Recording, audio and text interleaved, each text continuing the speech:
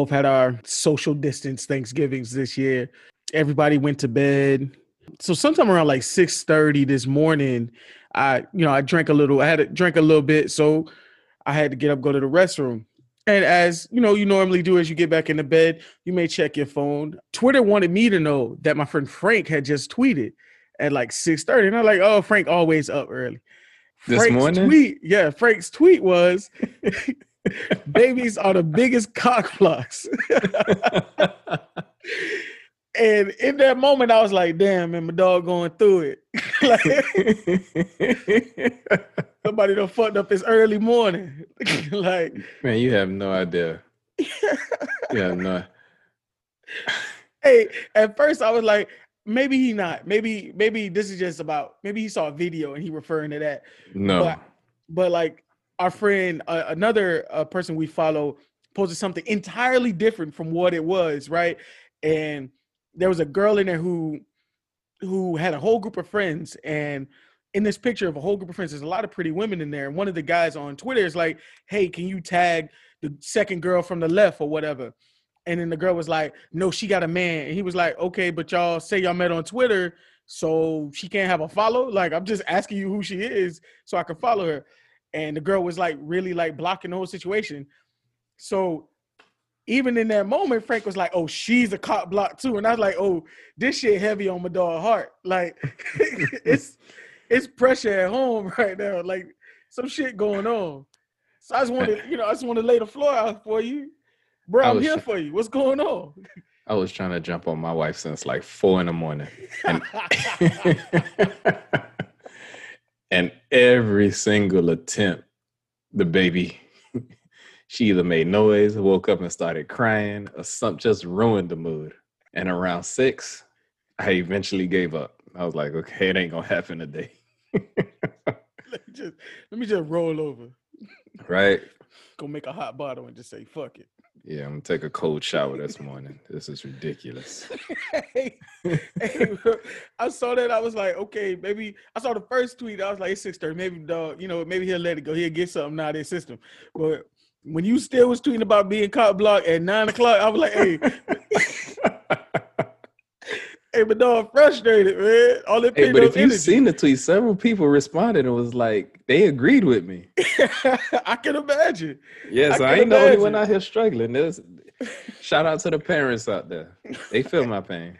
Hey, I mean, I've been cop block before, so I feel your pain. But having a live-in cop block is a totally different situation. So I apologize on behalf. Oh no, you gonna get there one day, bro.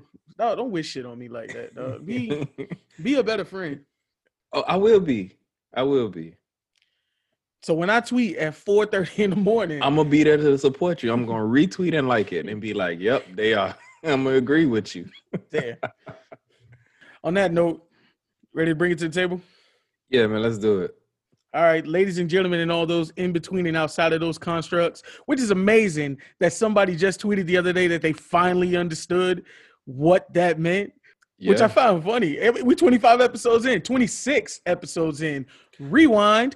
Ladies and gentlemen, and all those in between and outside of those constructs, welcome to another episode of the Samurai Professionals Podcast, episode 26. It still amazes me that people just now getting that.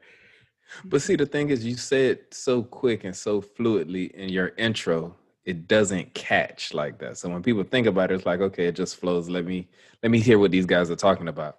And I guess when you take a moment and think about it, it's like, oh, he's addressing everybody, because not everybody identifies as man. Not everybody identifies as woman. So it's like, oh, okay. They're all inclusive on their audience. Just trying to, just a little catch-all, trying to make sure everybody feel included.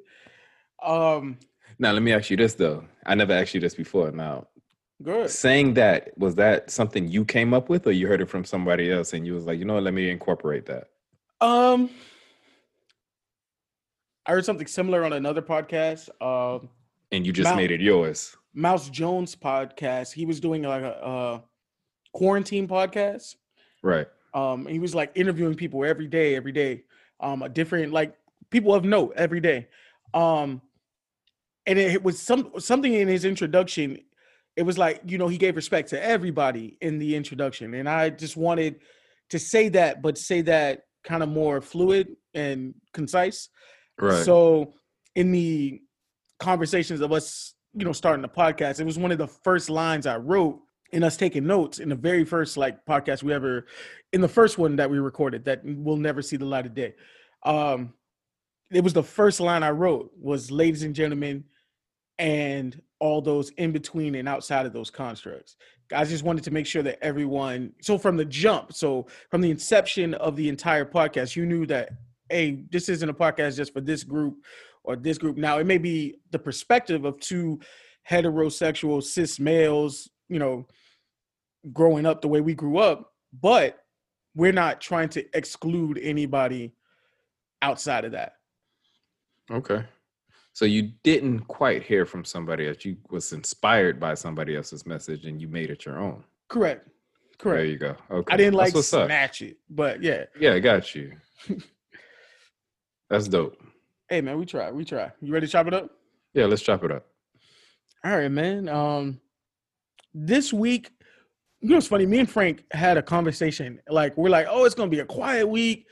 Ain't too much gonna go on. And fair enough. It has been a quiet week where there wasn't a lot of mess that went on, but there was a lot of things that happened this week. A quiet week for 2020 standards. Whew, amen to that. And like I said, we are in the season finale of 2020, so everybody be ready.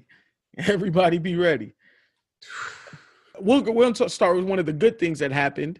The Fresh Prince had its 30th anniversary of its first episode this year, and Will Smith decided, along with HBO Max, trying to capitalize on getting black people over there to get HBO Max. Because to be honest, I wasn't going out of my way to get HBO Max until the Justice League Snyder cut came out. To be real, just to be honest with y'all in the world. And you didn't want to make the same mistake I did with Disney Plus, waiting on Marvel stuff, huh? Well, I can't judge you because I jumped on Disney Plus and jumped on, gave them a whole year contribution from the jump. Because, first of all, I'm not one of those people who hated having Disney Plus at the beginning. You know what I did when I first got Disney Plus? I watched all of Smart Guy again. I watched the fact that they had all the Marvel cartoons from my childhood all in one place. I have the X-Men. I have the originals, the Spider-Man that we grew up on deck. And see, the cool thing about, well, I'm not going to say the cool thing about it. The thing is with that, we get to watch all our old cartoons, but they haven't been remastered. So you're watching it in its old, shitty resolution. Well, see, that's your perspective, young man. That's your perspective. What I got was how grounded and it was gritty. And we was down in the trenches of early animation during those times. Now, is it hard for me to watch those cartoons? Sure. Have I finished watching all the episodes all the way through? No, not at all. Not at all. I remember when it first dropped, I was watching Chippendales and I was hitting all the little classic Darkwing Duck and all the stuff that, Nostalgia hit me close to home. But after the first 2-3 weeks without any original programming at first, it was I'm okay, Disney Plus. What else do you have for me? The hype was real for Disney Plus. Remember it was. It was one day on Twitter where they every 2 minutes they retweeted or they posted a new show from your past, not a new show, but an old show from your past. And it was just boom and boom and boom. You was like, oh, I remember that. Oh, I remember that. Oh, Tailspin. Oh, I remember that. So it was a lot of, nostalgia building. And not just that. I mean, they showed a lot of teasers of what's to come. I'm a big Marvel fan. So that's what had most of my attention, especially when it came to Disney Plus. So I'm paying attention to this timeline of shows that's coming out. WandaVision, Moon Knight, Falcon and Winter Soldier, you name it. It was, I want to say maybe 5 or 6 shows, maybe more than that was slated to come out. Not all this year, but I think at the very least we were going to get 2 this year. We was going to get WandaVision and Falcon and Winter Soldier. I believe we was going to get at least those 2 this year. Actually, by this time, if COVID hadn't hit, we would have had both shows by this time. Right. And none of that happened. And now they're still teasing WandaVision. It was like, look, this show was supposed to drop in August, and now it's looking like it's slated for a January, February launch. Right, 2021. I know Loki was going to get a show as well. Loki too, yeah. It was disappointing that all this happened and everything got pushed back the way it did, but I get it. And I ain't too mad at Disney Plus because actually I went back and started watching like Toy Story, and I watched the Princess Frog with my daughter. So there was some definitely some highlights there that you can watch with the family. So it's not all bad. Right. They had stuff for the kids. So HBO Max they have a couple shows that are already ongoing. So, that's cool. They absorbed all of the DC stuff from the DC network, the DC Universe network that they had their streaming service. So they absorbed all of that. So all the stuff is now all of Warner Brothers stuff. Every movie, every show is all in one place. And in that Warner Brothers network of shows, you had The Fresh Prince. And 30 years later, Will Smith gets together with the entire cast of Fresh Prince, and they filmed this reunion special.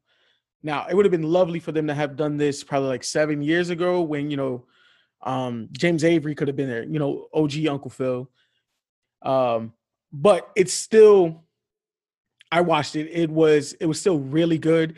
The cool thing is that everybody still kind of looks like themselves. Sometimes when you see shows and you see these reunions from like 30 plus years and you look at everybody and you got some people that may look a little strung out, or some people that may have gone through some things or age has hit them in a certain way, or celebrity has hit them physically in a certain way. I can say for sure that it didn't happen to this group. Like, everyone still looked good. Like, if they wanted to go and film another season of Fresh Prince, it looked like they all could film it and they still look like themselves. It didn't look like, oh, they look so old or anything like that. Like, even Will is in his 50s, but he looks good. You know what I mean? Ashley, Tatiana Ali, still gorgeous. Still gorgeous. I was in love with Tatiana Ali, a.k.a. Ashley Banks, since I was, a youngin' watching Fresh Prince.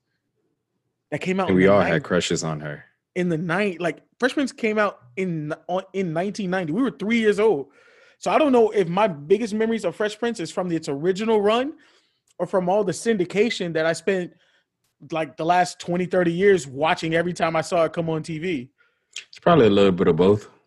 Fresh Prince is like one of those shows like Martin, where I know I have physically watched every episode at least maybe 2 or 3 times.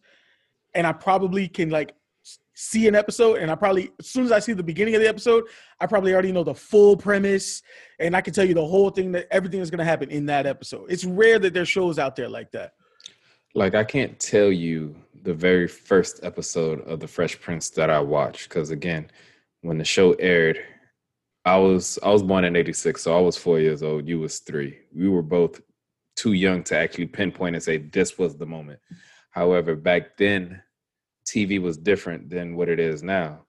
So during those evening blocks, they were treated as family moments. So depending on the station or the network, you had a different lineup. Fresh Prince was on CBS, correct? I believe it was on NBC. NBC, my bad. And I don't remember what other shows was on that lineup, but I know the Fresh Prince was like the anchor shows. Like, whatever show had the 8 p.m. slot, that was the show for that lineup. That was the sweet spot, and that's where the Fresh Prince landed. So on those days when the Fresh Prince aired, that was family. I mean, you was either done with dinner or dinner was being eaten, and you and the family gathered around the TV to watch the Fresh Prince. And if it was Friday, I was doing that, but with Family Matters, Full House, and Step by Step and all that. The TGI Friday, the Thank God It's Friday. And that was on ABC.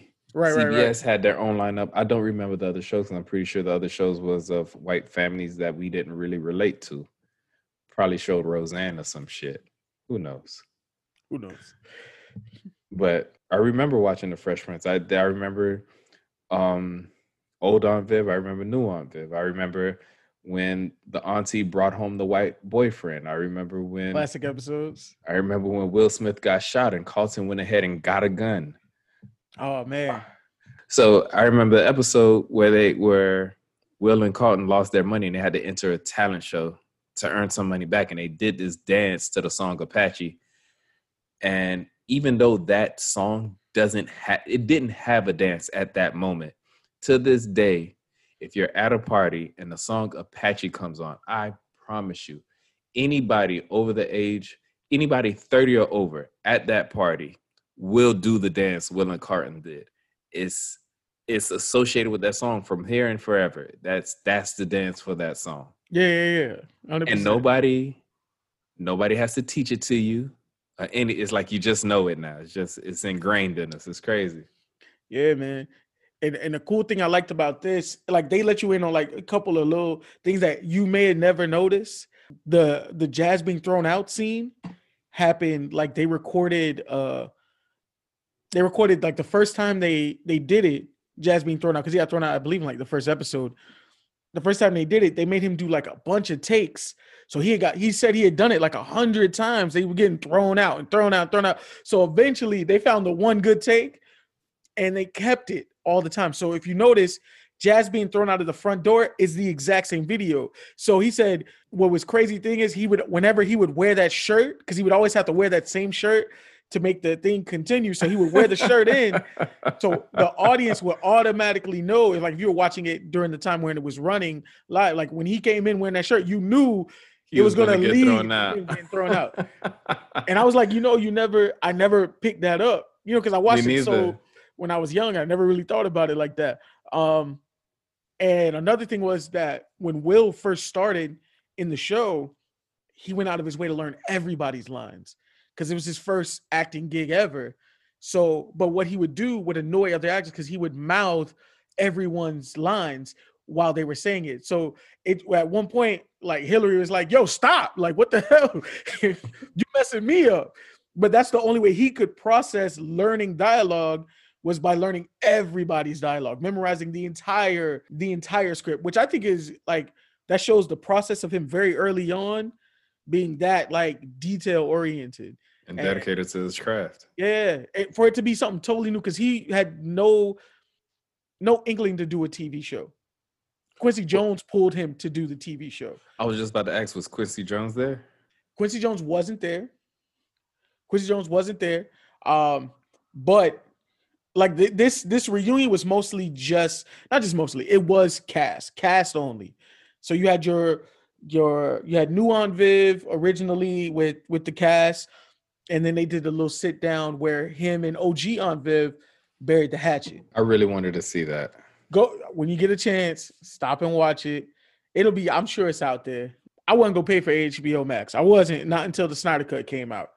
But I got a little email that said, "Oh, if you got Comcast, if you're a subscriber already to HBO Max is free." I said, "Oh, all right. Well, let me jump on it."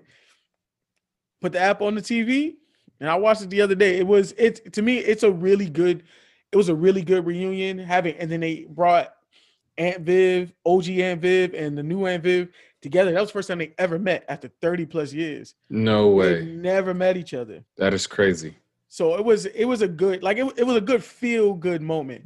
And they talked about how the show influenced so much, like the way Will dressed influenced a lot of the Black culture in the time, that Jordan used to send new releases 6 weeks ahead for Will to wear on the show so that they could be seen like around the time when they're getting ready to drop. Smart marketing. Absolutely brilliant marketing. Jordan's always been like super brilliant. Jordan brand has always been super brilliant with his marketing.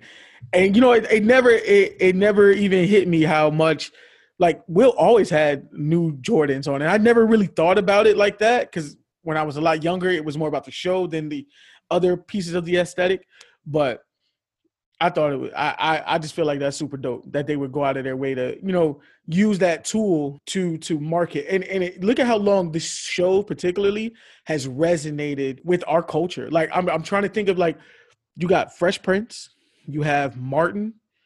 Like, what other show is like really still like people will still go back and rewatch reruns like that if they're on that are like that much a part of your upbringing and part of your culture. Like, I'm trying to think of shows that hit that level for us.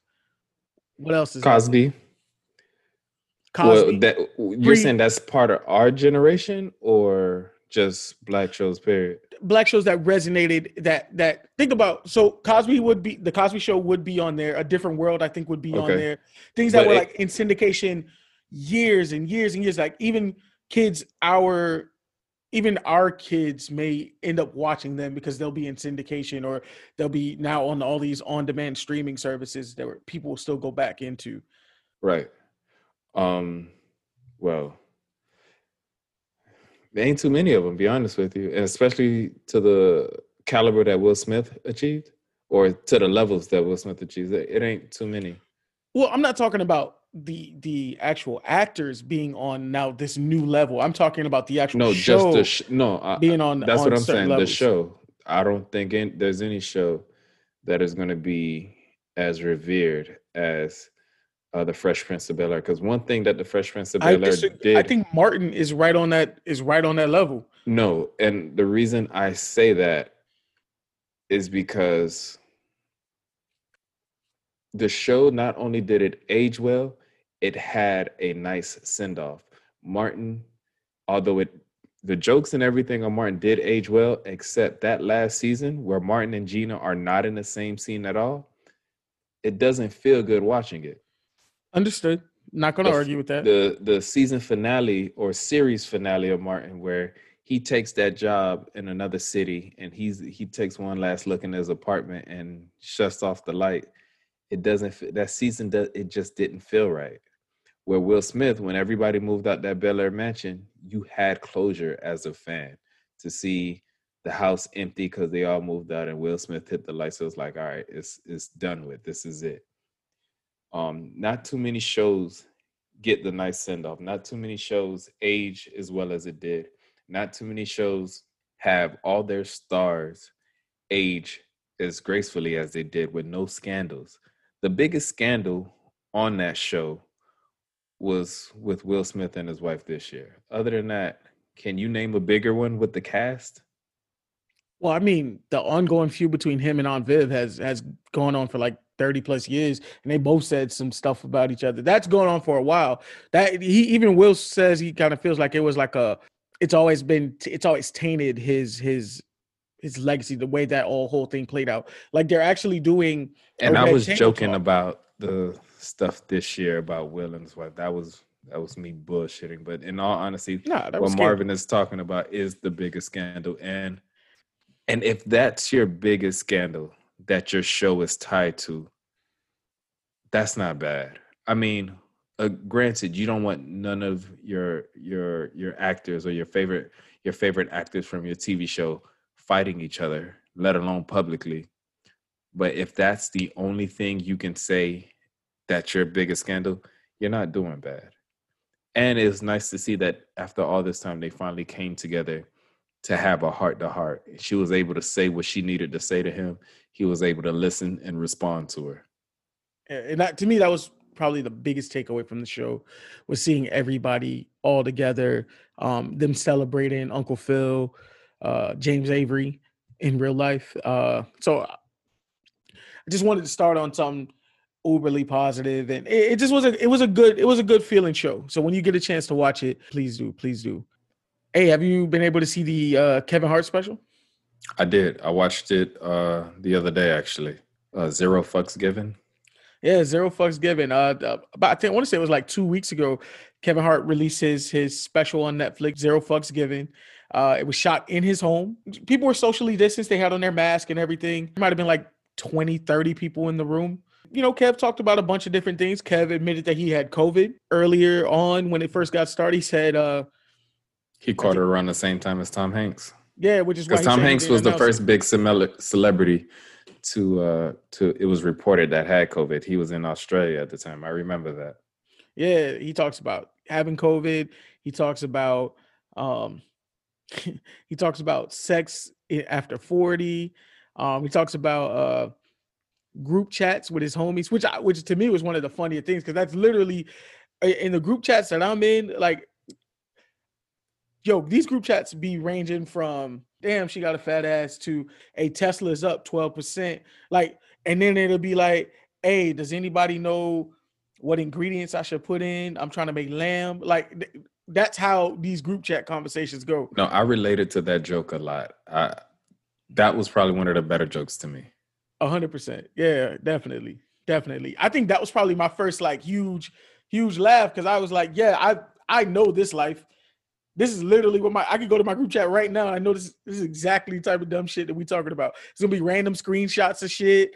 Just, hey, here goes something to start a conversation, and then we just start talking. He also talked about how, his daughter has his daughter have hoe tendencies, because now Every all of a week she sudden, like a new boy. every week she like a new boy. And at first you're like, oh, that joke, and hearing that kind of puts you back, like, oh, what you mean she like 12, 13? But then when he tells the story about how he get to the school and see everybody else, he like, you know what? Yeah, I can see why she like it. Oh, I can see why she like him. I can see why she like him now. So it was an interesting joke. I like that one. Overall, how did you feel about the special? I know he received a lot of flack for it, but that seems to be the trend with Kevin. He makes comedy that's true to his brand. Like, if you've been listening to Kevin for a while, and I've been a fan of Kevin Hart for a very long time. I've been to several of his shows when they were at the Fillmore in Miami Beach. I've been to his shows when they were like $30 a ticket. I don't even want to know what his tickets cost now. I know the last time I went to his show, his tickets were like $100, over $100 a piece, and it was at the AAA. But anyways, I'm a fan of his. I've been to his shows. I watch his specials. I like him. And this special was on brand to his comedy. He makes jokes about his family, especially his kids. He makes jokes about his friends. His jokes have exaggerated scenarios. Again, all of it is on brand to him. So for me as a fan, I thought it was cool. I laughed at some jokes. I didn't laugh as hard at other jokes, and which is fine. You know what I mean? But I wouldn't trash this. I'm not going to trash it. I thought it was just, hey, this is Kevin's style of comedy. And if you appreciate this style of comedy, you would like it. But if you're going, and I think this is just my opinion, and I would like to know your opinion when it comes to critiquing Kevin Hart. When Kevin Hart was a smaller act, it seemed like people embraced him for who he was. But as he started to grow, as his celebrity grown to the point where people were throwing his name in the same sentence as people like Eddie Murphy, Dave Chappelle, Chris Rock, as he started to enter conversation of, is he a comedic legend? That's when perspective on him started to shift. That's when people wanted to say things like, well, if he's going to be in the same boat as these guys, we need more introspective stuff from him. We need more gut punching comedy from him. And my thing is that was never his brand of comedy. I mean, he's a legend in his own right. He's built his comedy empire from nothing. He's built it from, doing small shows and then doing Comic View and Def Comedy Jam and all that other shit.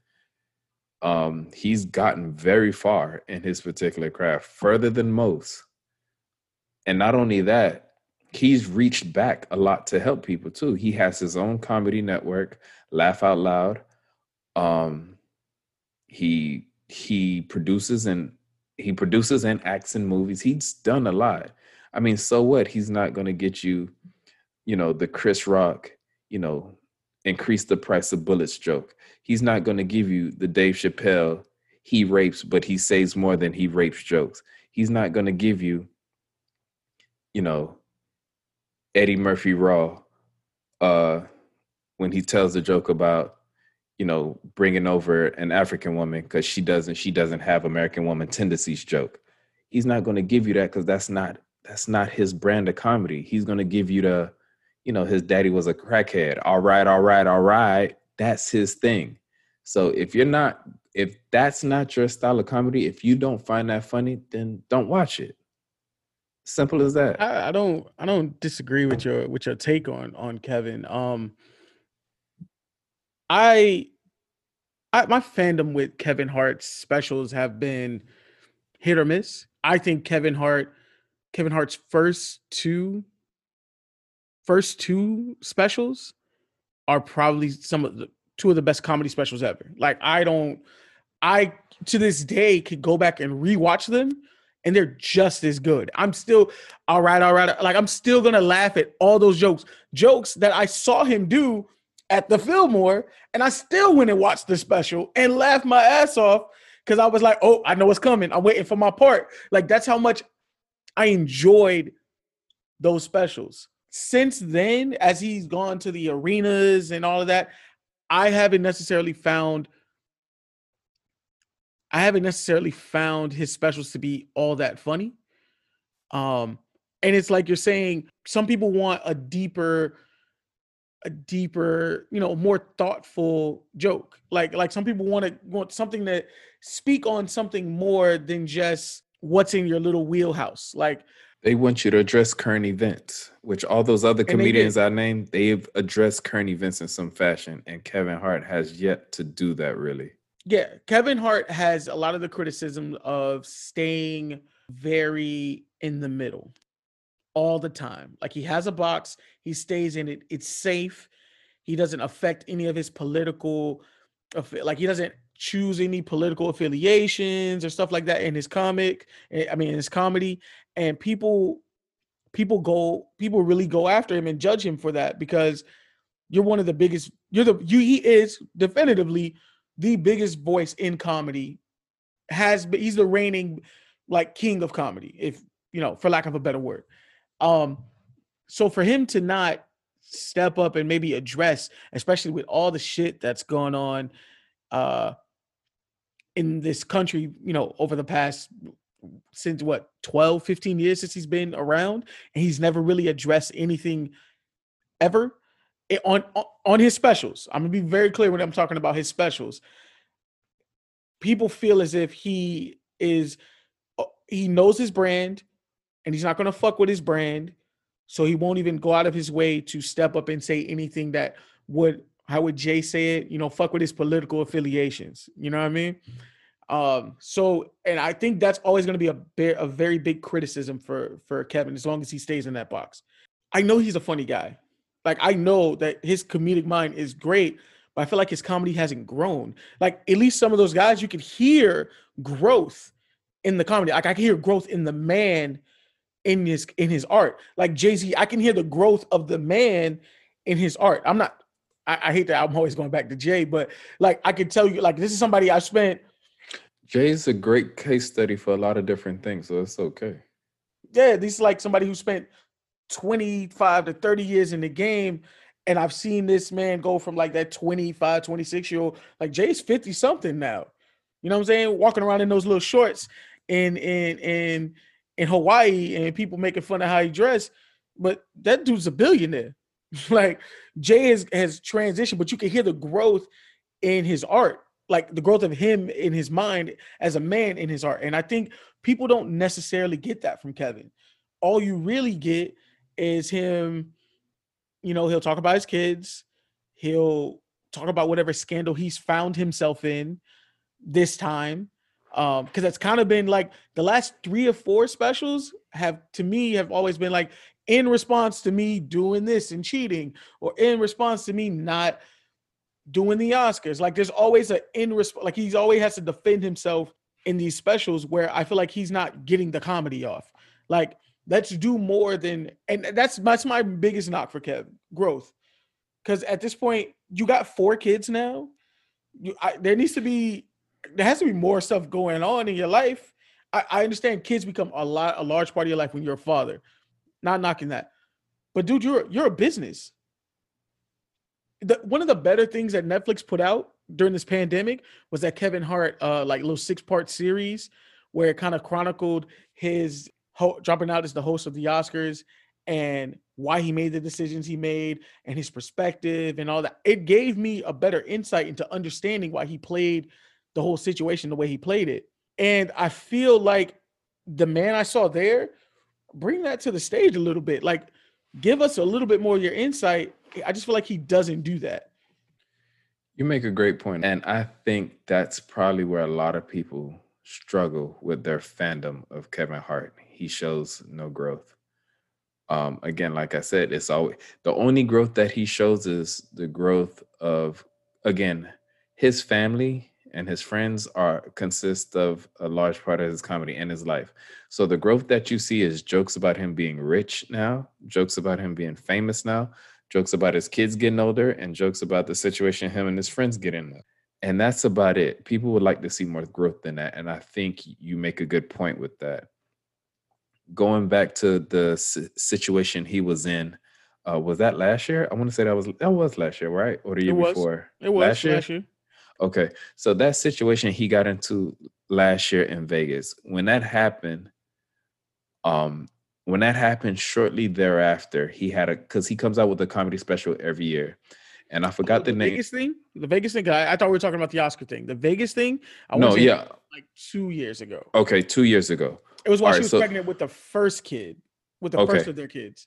Thank you for correcting me. So that Vegas incident that happened 2 years ago, his next comedy special after that, people were excited to hear it because every comedian has, I'm not going to say every comedian, but most comedians have a moment in their life where something polarizing happens, in a sense, whether good or bad happens, and they feed off of that and they talk about it. Because the thing is, when something life changing happens, again, they're human at the end of the day. They might not want to talk about it in the public light.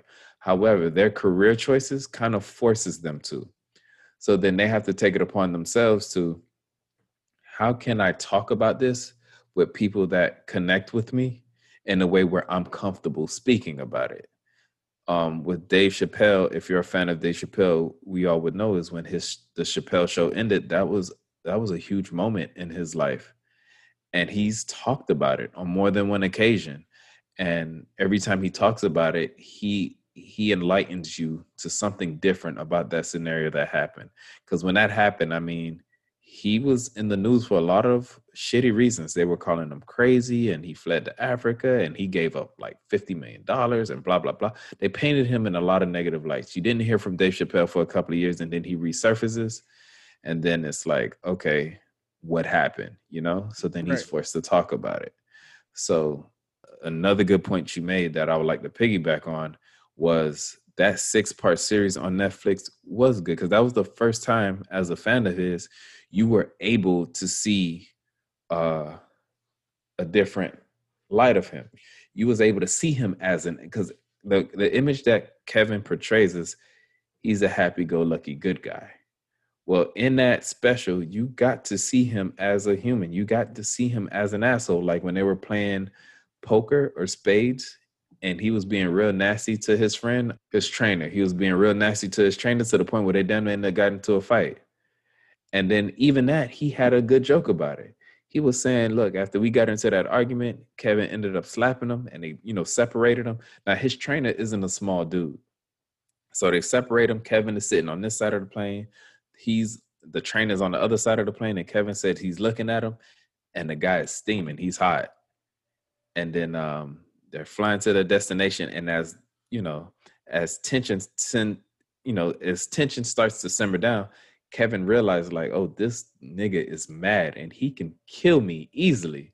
So now Kevin is starting to get nervous, and then right before the plane lands, Boss, that's his name, the trainer looks up to him and says, I hope you're ready. And Kevin's like, oh shit, I'm about to die. So as soon as the plane lands, Boss gets off the plane. Now Boss is waiting for him. But then, the friends come and they stop and break it up. But when he tells that story, he tells it in a comedic way. He mentions that he was an asshole and that he was finna get his ass whooped. And how it was resolved. And the thing is, you got to see Kevin fuck up. You got to see how Kevin his way through those situations and grow from those situations.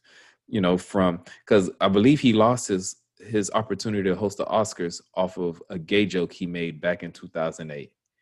And one of the interesting things about that 6-part series is when they told him, or when he realized what it was about, that his gay son joke that he made on Twitter in 2008. Now, if he was ever on Twitter in 2008, it was a completely different place than it is now. Twitter was wilding. Agreed, but he's made that joke. That joke is in his first special. That same joke is in his first special. Which was it took place like 2007, 2008. Agreed. Yeah. Agreed. So yeah, thank you for bringing that up. So this is something that's old, and again, Twitter being what it is now, people's gonna dig up your past, and then they're gonna hold you to those same standards today, although things were different back then. What I took away from that 6-part series, coming to coming to that realization was very difficult for him. For some reason, he was just so stubborn about it. Was hard for him to understand that, hey, this is what people are mad at, and this is what you need to do to make it better. And again, that type of growth he should have brought to the stage. And he doesn't make himself the subject enough in No, in his comedy. no, it's everyone else, and he doesn't talk about his own growth. And I think that could take his comedy to the next level. And I think that's what's hindering him the most. But you brought up a good point. You brought up Chappelle, and recently Chappelle, I don't know about you, but I was super excited when they announced that the Chappelle show was going to be dropping on Netflix. As a big fan of the Chappelle show, Chappelle is my coming up. favorite comedian ever. He's one of my favorite people ever. So Okay. yeah. Matter of huge fact, fan. pause before we jump into this. Give me your top 3 comedians. Your top 3. Your top 3. Who cares what anybody else has to say? Who are your top 3 comedians? Dave Chappelle, number 1. Bernie Mac, number 2. Wow. Okay. We have 2 of the same. Go ahead. Who's your last one? Dave Chappelle, Bernie Mac, and my third favorite comedian would be, let me see, because the thing is, I love comedians. I would say my third favorite, because so Dave Chappelle is head and shoulders above everybody. Bernie Mac is second place, but he's head and shoulders above everybody else. The third place is a little closer to everybody else. So if I were to give that third place, not if, but the third place would be Cat Williams. Cat. Okay,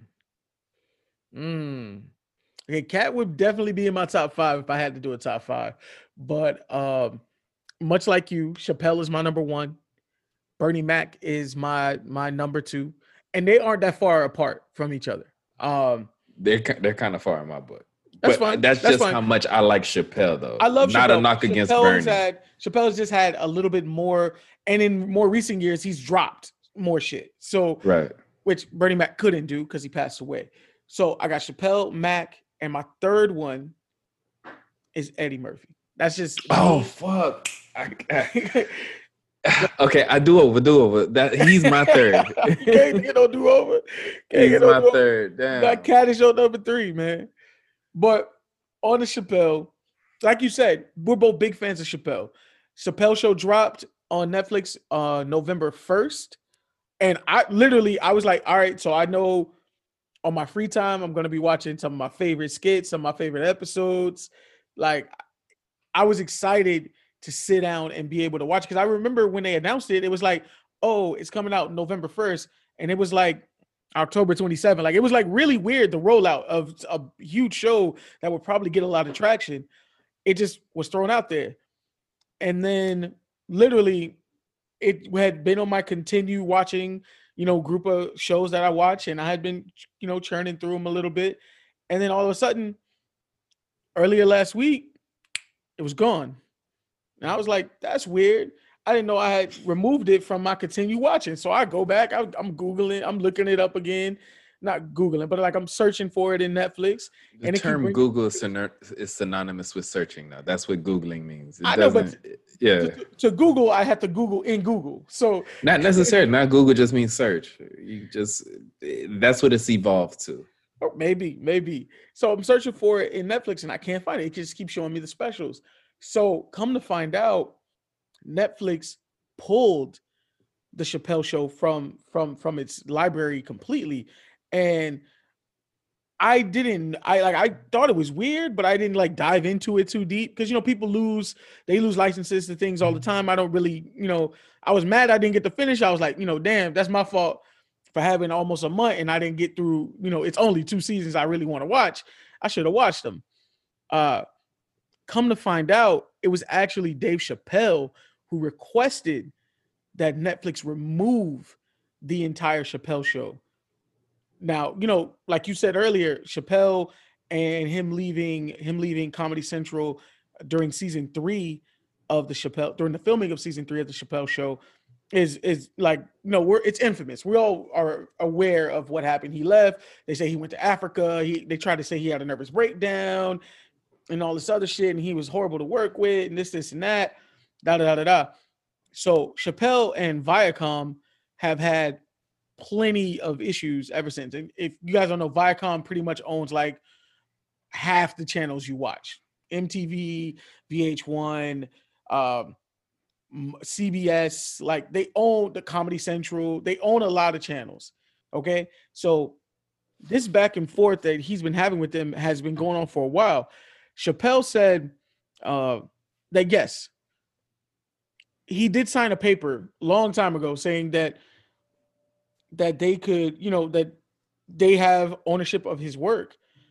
But to be honest, they never told him they were going to stream it. They still haven't paid him for any of these streams.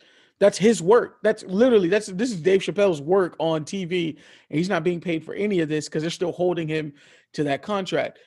He feels like ethically it's wrong. He went to Netflix and presented this to them. And Netflix, knowing all the money that they've made off of Dave Chappelle, they were like, "Hey, Dave, you right," and they snatched it down. So a lot of people are feeling. I've heard two different vibes to this. Some people feel like Chappelle should kind of like that's business. Chappelle should just kind of deal with the fact that that's what happened, and he should be able to move on. Or, hey, they stand with Dave Chappelle. What's your take on it? Because he did say he signed the paper. Like they have every legal right to stream the Chappelle show. But just because it's legal doesn't mean it's ethical. That's why I want your take. I think it was very commendable for Netflix to stand. Not commendable. It's also a smart business decision. You saw what his numbers did when he released specials on your platform. So if he says, "Hey, don't fuck with these people because they fucked me over," any smart business person would say, "You know what? You're right. If you don't like them, fuck them." And that's basically what happened. But at the same time, you still commend business for showing ethical practices. And I believe what they did on Dave's behalf of removing the show was ethical. Recently, Dave Chappelle released an 18-minute clip on Instagram where he kind of details what you was talking about a little bit more. And he does it in a very Dave Chappelle way. He tells stories that ties into a bigger story. So he tells a story about when he was 14 years old doing comedy, and he came up with a pretty good joke. And an older comedian was like, "Hey, I like that joke. I'm going to do a show somewhere. Can I borrow that joke?" Being a young man in comedy, he ain't know any better. He was like, "All right, sure, you can use the joke." So the guy does the joke. Fast forward a little bit. Dave and this guy is performing at a bar or a comedy club, my bad.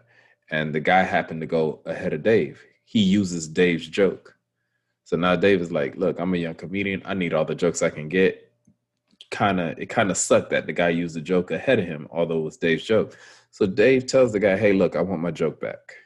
Right. Because it fucked up his set. Right. And the guy was like basically, like, "I could just take this joke. Like, you're a kid. What are you going to do?" Dave learned a valuable lesson there.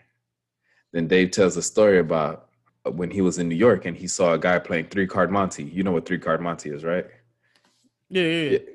So he's watching these guys play 3-card Monte, and he felt he had an edge because he noticed that the red card had a slight bend in the corner. So he's like, "Look, I'm gonna win this." So he puts his money on the table, and the guys are shuffling the cards, blah blah blah blah blah. He's all right, find the red card. He thought the card was in the middle. He picks it, wasn't the red card. Now he lost all his money. So he's hurt, he's disappointed, and then he's watching and he's paying attention to the environment. And he realized that everybody around the 3-card Monte guy are hooting, hollering, and they're in on it. So when the next sucker goes to put his money down, Dave stops him. Hey, don't put your money down. It's all rigged, and these are all his friends. The guy doing the 3-card Monte gets up, roughs up Dave Chappelle, grabs him by his collar, and tells him, hey, look, don't ever get between a man and his food. He said he learned valuable lessons from that. He ties that all into the story of his deal with Comedy Central. Right. So basically how he ties it in is saying that the beast Comedy Central is the same beast that the Me Too girls are fighting against. They're fighting against the way this beast fucks. He's fighting against the way this beast eats. So basically what he's saying is what that beast did to him is their version of 3-card Monte. This is how they eat, by screwing over people like him. And to tie back the first story that he told, they could either give him his jokes back, i.e. his money, or he can take it. So by telling Netflix to boycott his show, that's him taking that power back. Right. And he said it more eloquently and more cleverly than I just reiterated it. So if you ever get a chance, please watch it. In fact, on the Samurai Pros Twitter, we're going to post the link to it. So if you want to watch it, please click on it and take a look at it yourself. I highly encourage that you do. But yeah, going back to answer your question, I agree with Dave telling his fans to not watch it. And with the moment he said that, I vowed, hey, I'm not going to watch it. If Dave Chappelle's not making money from this, I'm not going to benefit from it. I seen it when they first aired. I can remember the jokes. I still enjoy the jokes. I own it on DVD. Even though people don't own those, people don't have DVDs, but I actually do own season 1 and 2 on DVD.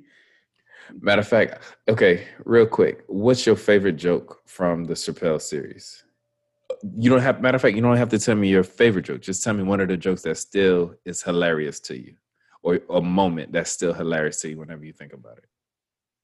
I'm always gonna go back to the Charlie Murphy episode with Rick James. That's probably my favorite because it's different. It's a totally different episode compared to like all of the other. Yeah, because this episode is literally Charlie Murphy telling the story, and it's the entire episode instead of just little clips here and there. And that's what I liked about that. So yeah, it's always going to be the Rick James. So I'm going to name 2. The first one is from that episode, actually. And then my favorite part of the episode, and I still laugh at it every time I think about it, is the part where Charlie Murphy tells the story about Rick James coming into Eddie Murphy's house with mud on his boots. Not blood, I'm sorry. With mud on his boots. And he steps on Eddie Murphy's couch and he's grinding his feet in Eddie Murphy's couch. And the way the episode is, it's like it's set up like True Hollywood or something like that. So Charlie Murphy tells the story. I'm sure at least our listeners have seen this. If they haven't, just by chance, if they haven't, Charlie Murphy tells the story. Then they go to Rick James to confirm the story. And then Dave Chappelle acts out the story.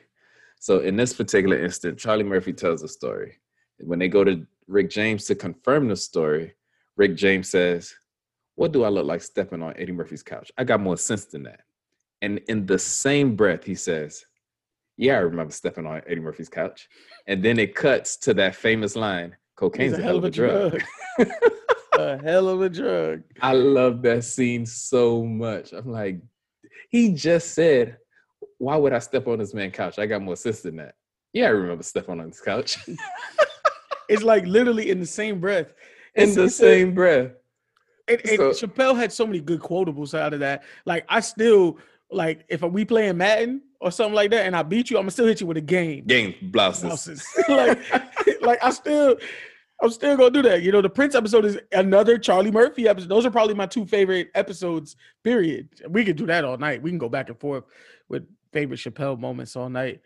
I will say I find what Netflix did to be commendable by standing by a guy who brings in X amount of dollars to them. It's also just a business move for them, to be honest. Right. But it is still commendable because they could have, like, honestly, they could have hit him with, hey, look, You we signed the understand that contract. you signed a contract, you deal with Viacom and Comedy Central. Don't that ain't got nothing to do with it. We just stream it. Right, But exactly.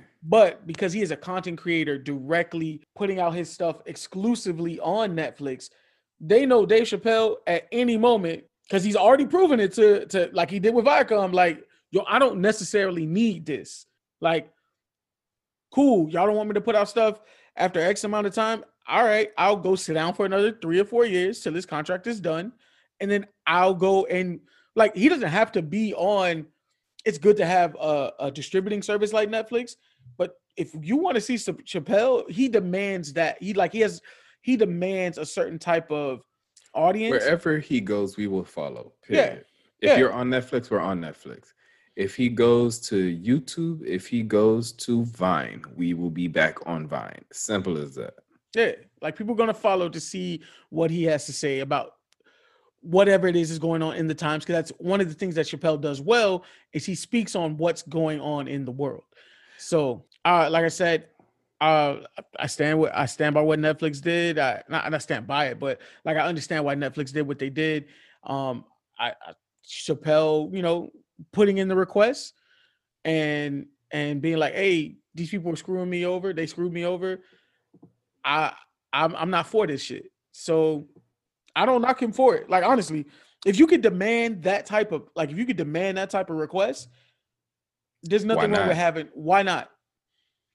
This, to me, this just showed, like, it's such a boss ass move in on his part. It shows a level of power that he has over there at Netflix. That 18-minute clip sparked a bunch of conversations, and one in particular that I found interesting. Some people were comparing what Viacom and Comedy Central did to Chappelle. They're comparing that to what Netflix did to Monique, and I completely disagree with that. Dave Chappelle signed a contract with Viacom, and although he delivered on his end of the contract, from my opinion, contract stipulations allowed Viacom to withhold some money for work that he's done. But since he didn't fully live out every detail of that contract, they're able to withhold money from him, although they do have enough to profit off of him. And what he's done and what they profit on, they don't have to share it with him, which I think is fucked up. However, the situation with Monique is she went to Netflix looking for a deal to have that streaming service host her comedy special, and they lowballed her. I believe they offered her $500,000, where they was offering somebody, like, not somebody, like where they were offering Amy Schumer like several million, tens of mil, Several million. yeah, tens of millions of dollars they was offering Amy Schumer. So Monique felt, that was foul, and there was some racist motives behind that and so forth. The reason I don't feel it's the same move, because one, you still own the rights to your comedy special. You can take that elsewhere. And if the demand for you is there, people will find you, people would consume your content. Now, you can't make somebody give you the money you want. It's not like you could hold a gun to Netflix head and say, hey, you're going to give me the same 40 million I gave her. This is a deal. This is a mutual agreement. Now, if Netflix don't feel you're worth that money, then that's on them. If you are worth that money, you know your worth, you can probably get it elsewhere. And that's why I feel is different, because she still owns the right to her content, whereas Dave Chappelle doesn't own the right to his content. I now that you bring that up, I had a major project this week, so I wasn't really heavily on Twitter this week as I could be. And I did see something about Monique, but I dismissed it just because I was working hard. I really didn't have time. And now that you say it, I kind of see why people feel away, because it's crazy how people rallied around Dave Chappelle in like you said earlier, I'm not gonna watch it because if Chappelle's not getting paid, I'm not going to support that shit.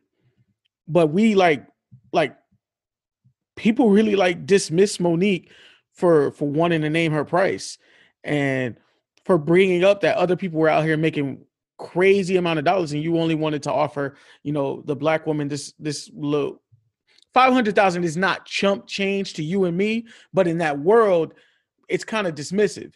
So I can totally see why people feel away how people just rallied around Chappelle and people dissed and made jokes about Monique for weeks on it. Now, yes, not all her decisions during that campaign were great. Chappelle did do a lot of this shit behind the scenes, but I think Monique, by bringing it to light, kind of shed some light on the way Netflix values her and other black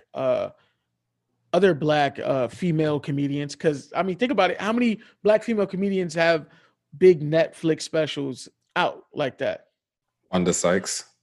She was brought up during the Monique thing, and Monique even said that Wanda wasn't making over 500,000. Like there were people who weren't making like she was fighting for herself, but she did bring up that other black women weren't getting the offers of the Amy Schumers and all of that. Now I understand Amy Schumer may demand a certain amount of audience, so she feel like she can pull some money. But let's not dismiss Monique for wanting to be like you're devaluing her. Okay, I'm glad time you out. said that.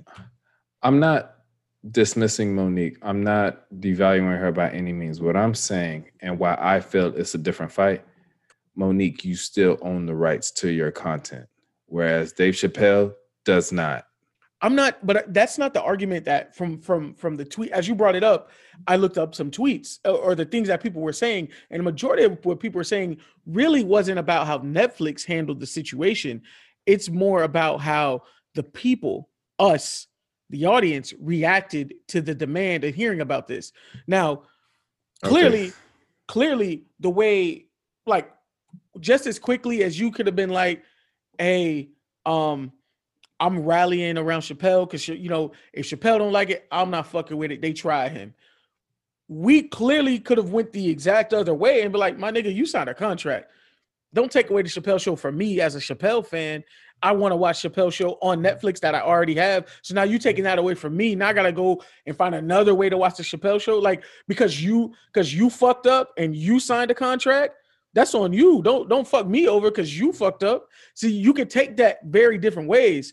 So the fact that people rallied around Chappelle in one way and demeaned and joked on Monique and like Monique went on a whole tour in a campaign trying to get this shit going and just bring up the fact that she felt like she was demeaned in the situation. And we all laughed at Monique. People had Monique jokes. That's this and that and the other. So I totally see where people are coming from with that. It is kind of fucked up. Now that I look at it, it is kind of a fucked up situation about the people. I'm not talking about how Netflix handled it. Netflix had their right, their company, but Okay, so what I was responding to was arguments about this being a similar situation to what Dave has endured. But I would like to talk about the messages you saw and what you're responding to. And with that, yeah, up until the Netflix situation, and I guess you can blame her PR for this. Her public image wasn't the best.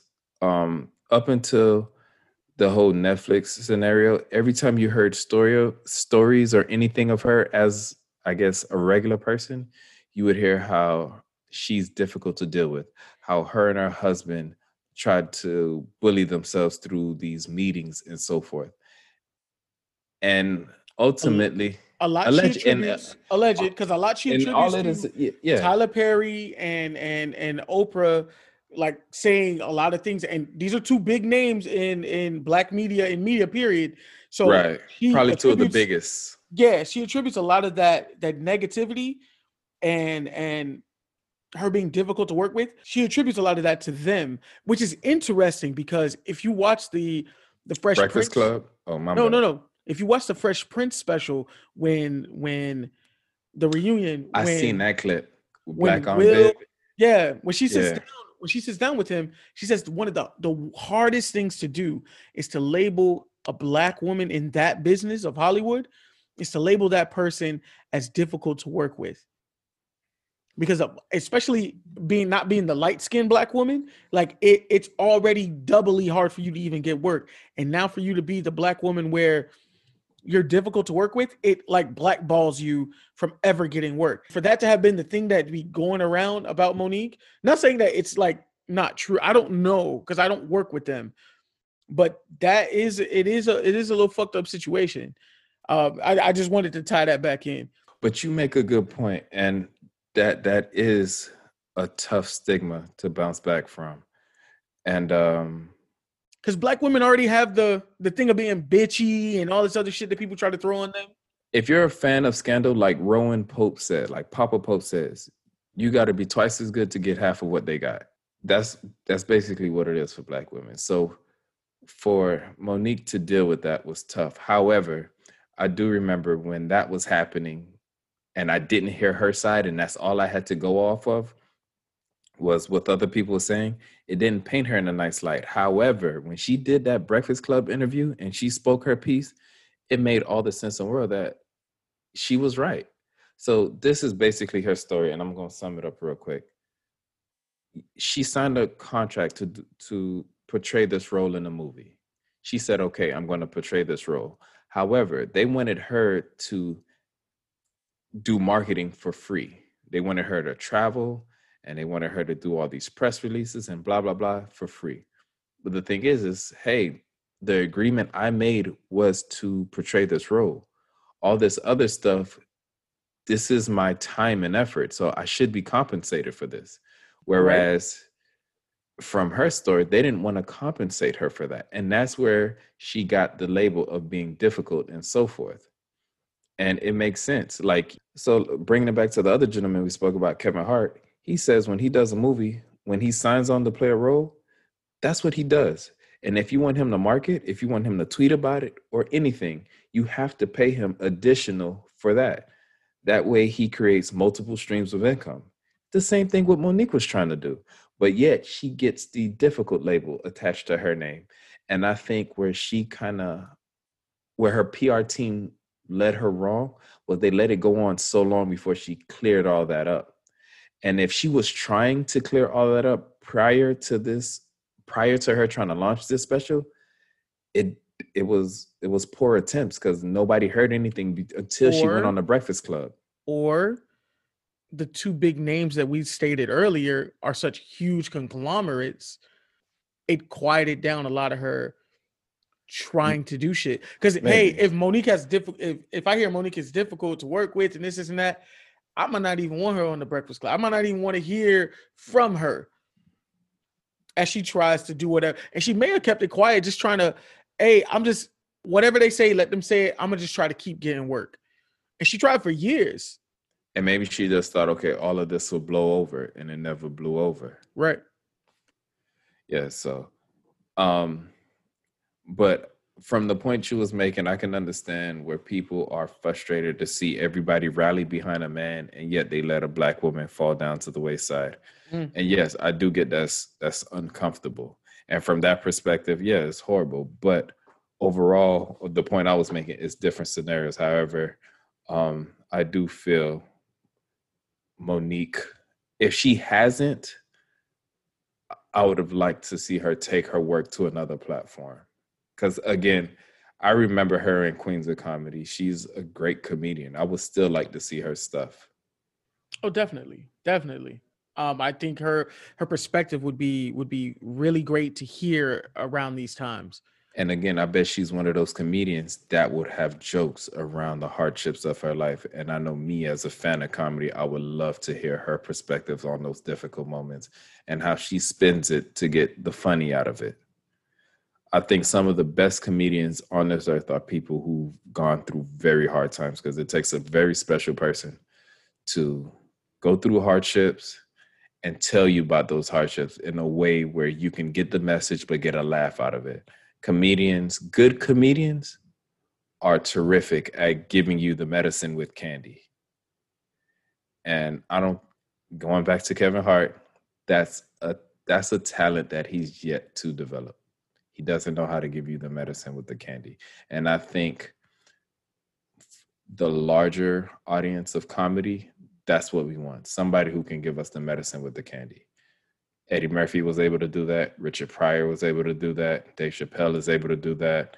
Bernie Mac was able to do that. Patrice O'Neal was able to do that. Oh man, shout out Patrice O'Neal. Bill Burr is able to do that. Cat Williams, George Carlin. The list goes on. All right, so now we're gonna move on to our new segment. Vibes of the week. Now, real quick, how old does the song have to be considered a vibe of the week? Does it have to be a new song, or it could be any song that I'm vibing to that week?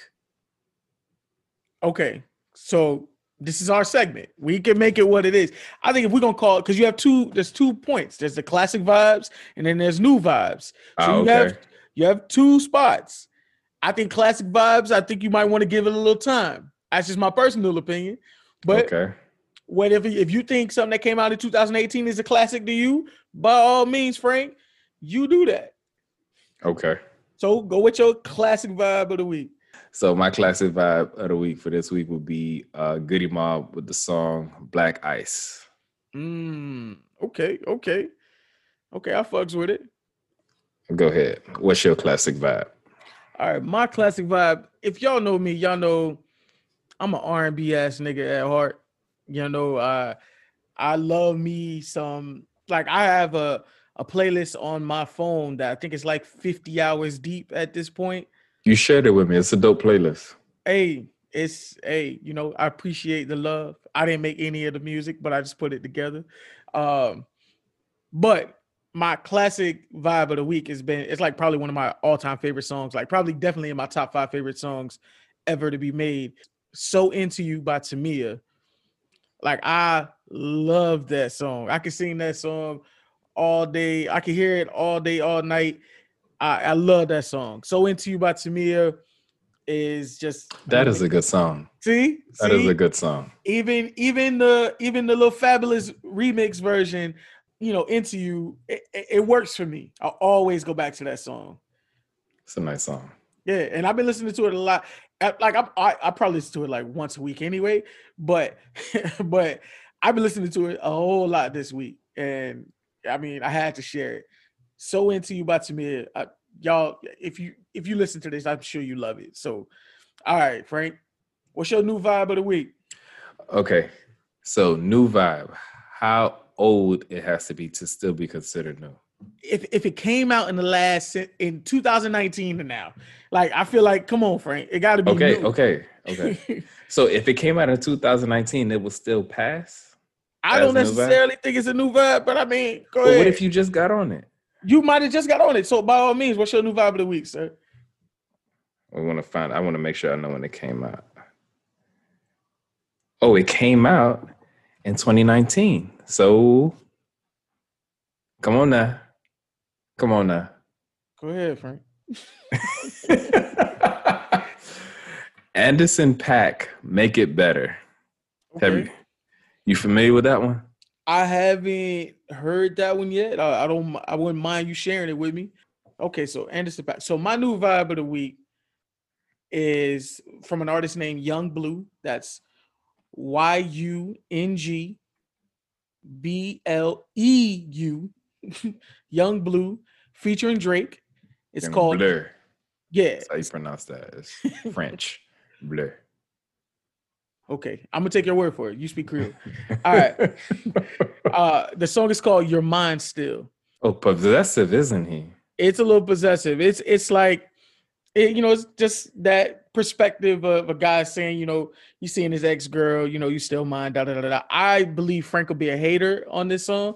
When I heard it, I was like, Frank, I hate this song because Frank don't like songs like as y'all know, Frank hates Marvin's Room, the song. Like he hated that song. I don't hate your actual room. I've never been there. No, it's fine. I'm not inviting you to my bedroom. There are no meetings in my bedroom. You have no reason to be there.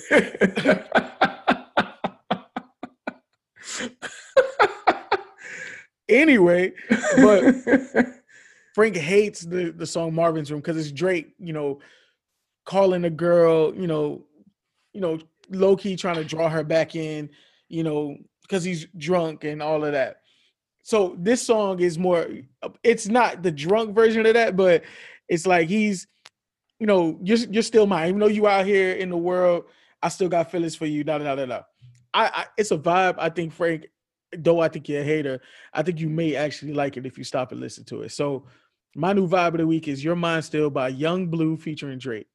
So to check out our classic and new vibes of the week, I'm going to post the links on Instagram. So at the end of the episode, you guys will get our Instagram and Twitter handles. Check us out on there to find out what our classic and new vibes of the week are. You got any questions of the week? So a listener sends a question. He asks, "Am I wrong?" So apparently he gets into a discussion with a young lady he's interested in. And in this conversation, he basically tells her, you know, would you like to be friends with benefits? Because he isn't looking for a relationship. She apparently takes offense to this and she blocks him. So was he wrong for being straightforward and just being direct with what he wants instead of leading her on? Marvin, what's your thoughts? Nah, I think he actually was doing the best thing for the both of them, to be real. Because had he gaslit her and fed her the bullshit that he needed just to fuck, he'd be wrong if after he got what he wanted, he didn't give her anything else. Because now, after they fuck, now it's a whole. Now he acting funny and all that stuff he was doing before to pursue it is likely gonna die down because he had no intentions on doing more than what he was doing. So yeah, what better way for him to do it? Like, hey, honestly, I just want to set up a like I'm interested in you. I rather just set up a sexual situation. I really am not looking for a relationship at the moment. That's pretty honest. Is it a ideal situation for the girl because she clearly wanted more? I'm assuming from this from what you say, she clearly wanted more because she blocked him. She was offended. She was upset, and that he would even try her like that. I guess to block her. I mean to block him. So nah, that what other way would he have gone, and would he have been right doing it? Like honestly, If that was his intention, there was no other way to go about it. Because in any other way to go about it would be deceitful. Now, the thing is about being straightforward, especially if you're going to be straightforward on something like that, just asking to be friends with benefits, you got to understand it's a two-way street. You don't take that route expecting to hear yes or I'm cool whenever that question is posed. Understand you're going to get pushback. A lot of people ain't going to be with it. So if you get rejected, if you get blocked, if you will, understand that comes with the territory of being blunt. Some people take you being blunt and straightforward in that manner as rude, and honestly, I don't blame those people. You can't come off brash if you're asking somebody off rip, hey, I just want to have sex with you from time to time and not really pursue anything serious, especially if that's what the other person's intentions were to be to pursue something serious. But at the same time, you saved yourself and her a whole lot of times by saying, hey, look, this is what I'm looking for up front. And then you put the ball in the court and she had every right to say no and move on. If she blocked you in the process, so be it, move on. You can find the next one. If she's okay with it, cool. But moving forward, however, I would say switch up your approach. Don't be so blunt and ask the question so carelessly like that. If you're gonna what do you ask mean? somebody, Like, what do you mean he asked it carelessly? I mean, you read the letter, so I didn't physically read the letter, so because I know it was so long, you had to summarize it a little bit. right. So the thing is if all right, so let's say if you are looking to be friends with benefits with somebody, I mean, yeah, you could save time and say, hey, do you want to be friends with benefits? Or you can lead into it without being as brash. You can say things like, hey, look, I'm not looking for a relationship right now, but we can still hang out. That's you being upfront that you're not looking for a relationship. And then that's you being upfront that, hey, I still like to spend time with you. Now, again, that time doesn't mean just sex. It can potentially mean sex, but you're letting her know that, hey, I don't just see you for what's between your legs. So now if you take an approach like that, you may get better results. But if you're telling, hey, I'm not looking for a relationship, I just want a friends with benefits situation, dude, you're better off just going on Backpage. Now, was this their first interaction with one another? Or Yes, from swiping left. oh This wow, so was this is okay. Well, Yeah, I that was on mean, that dating site, dating app Tinder. And although Tinder is, from what I understand, it is an app to help you find people that's looking for casual connections. Not everybody that's swiping right on you is looking for that, especially if, No, no. yeah, It's a dating app. So you have some of those who are interested in just a casual connection. You have some people who are just on there looking for other things. I know people who have gotten married off of dating apps. So I'm not. yeah, that's common now. That is Yeah. very common. I mean, And look, how are you meeting people now with everybody not able to really be out in the world the way we once were out in the world? So, true. so No, I'm that's not knocking that situation, but I mean, you're trying to give him advice to don't be so brash about it. Now, was he super upfront at the beginning? Sure, very in the first early on conversation, that might have been a bit much. He may have wanted to get to know her type of vibe, but in that moment, he was just being honest, like, hey, I'm gonna continue to swipe right on other people. Um, are you gonna give me what it is I'm looking for? Because if not, let me continue to do my thing. Let's not waste each other's time. He may just be at a point where he's not trying to waste her time, save her some heartache, save himself some heartache.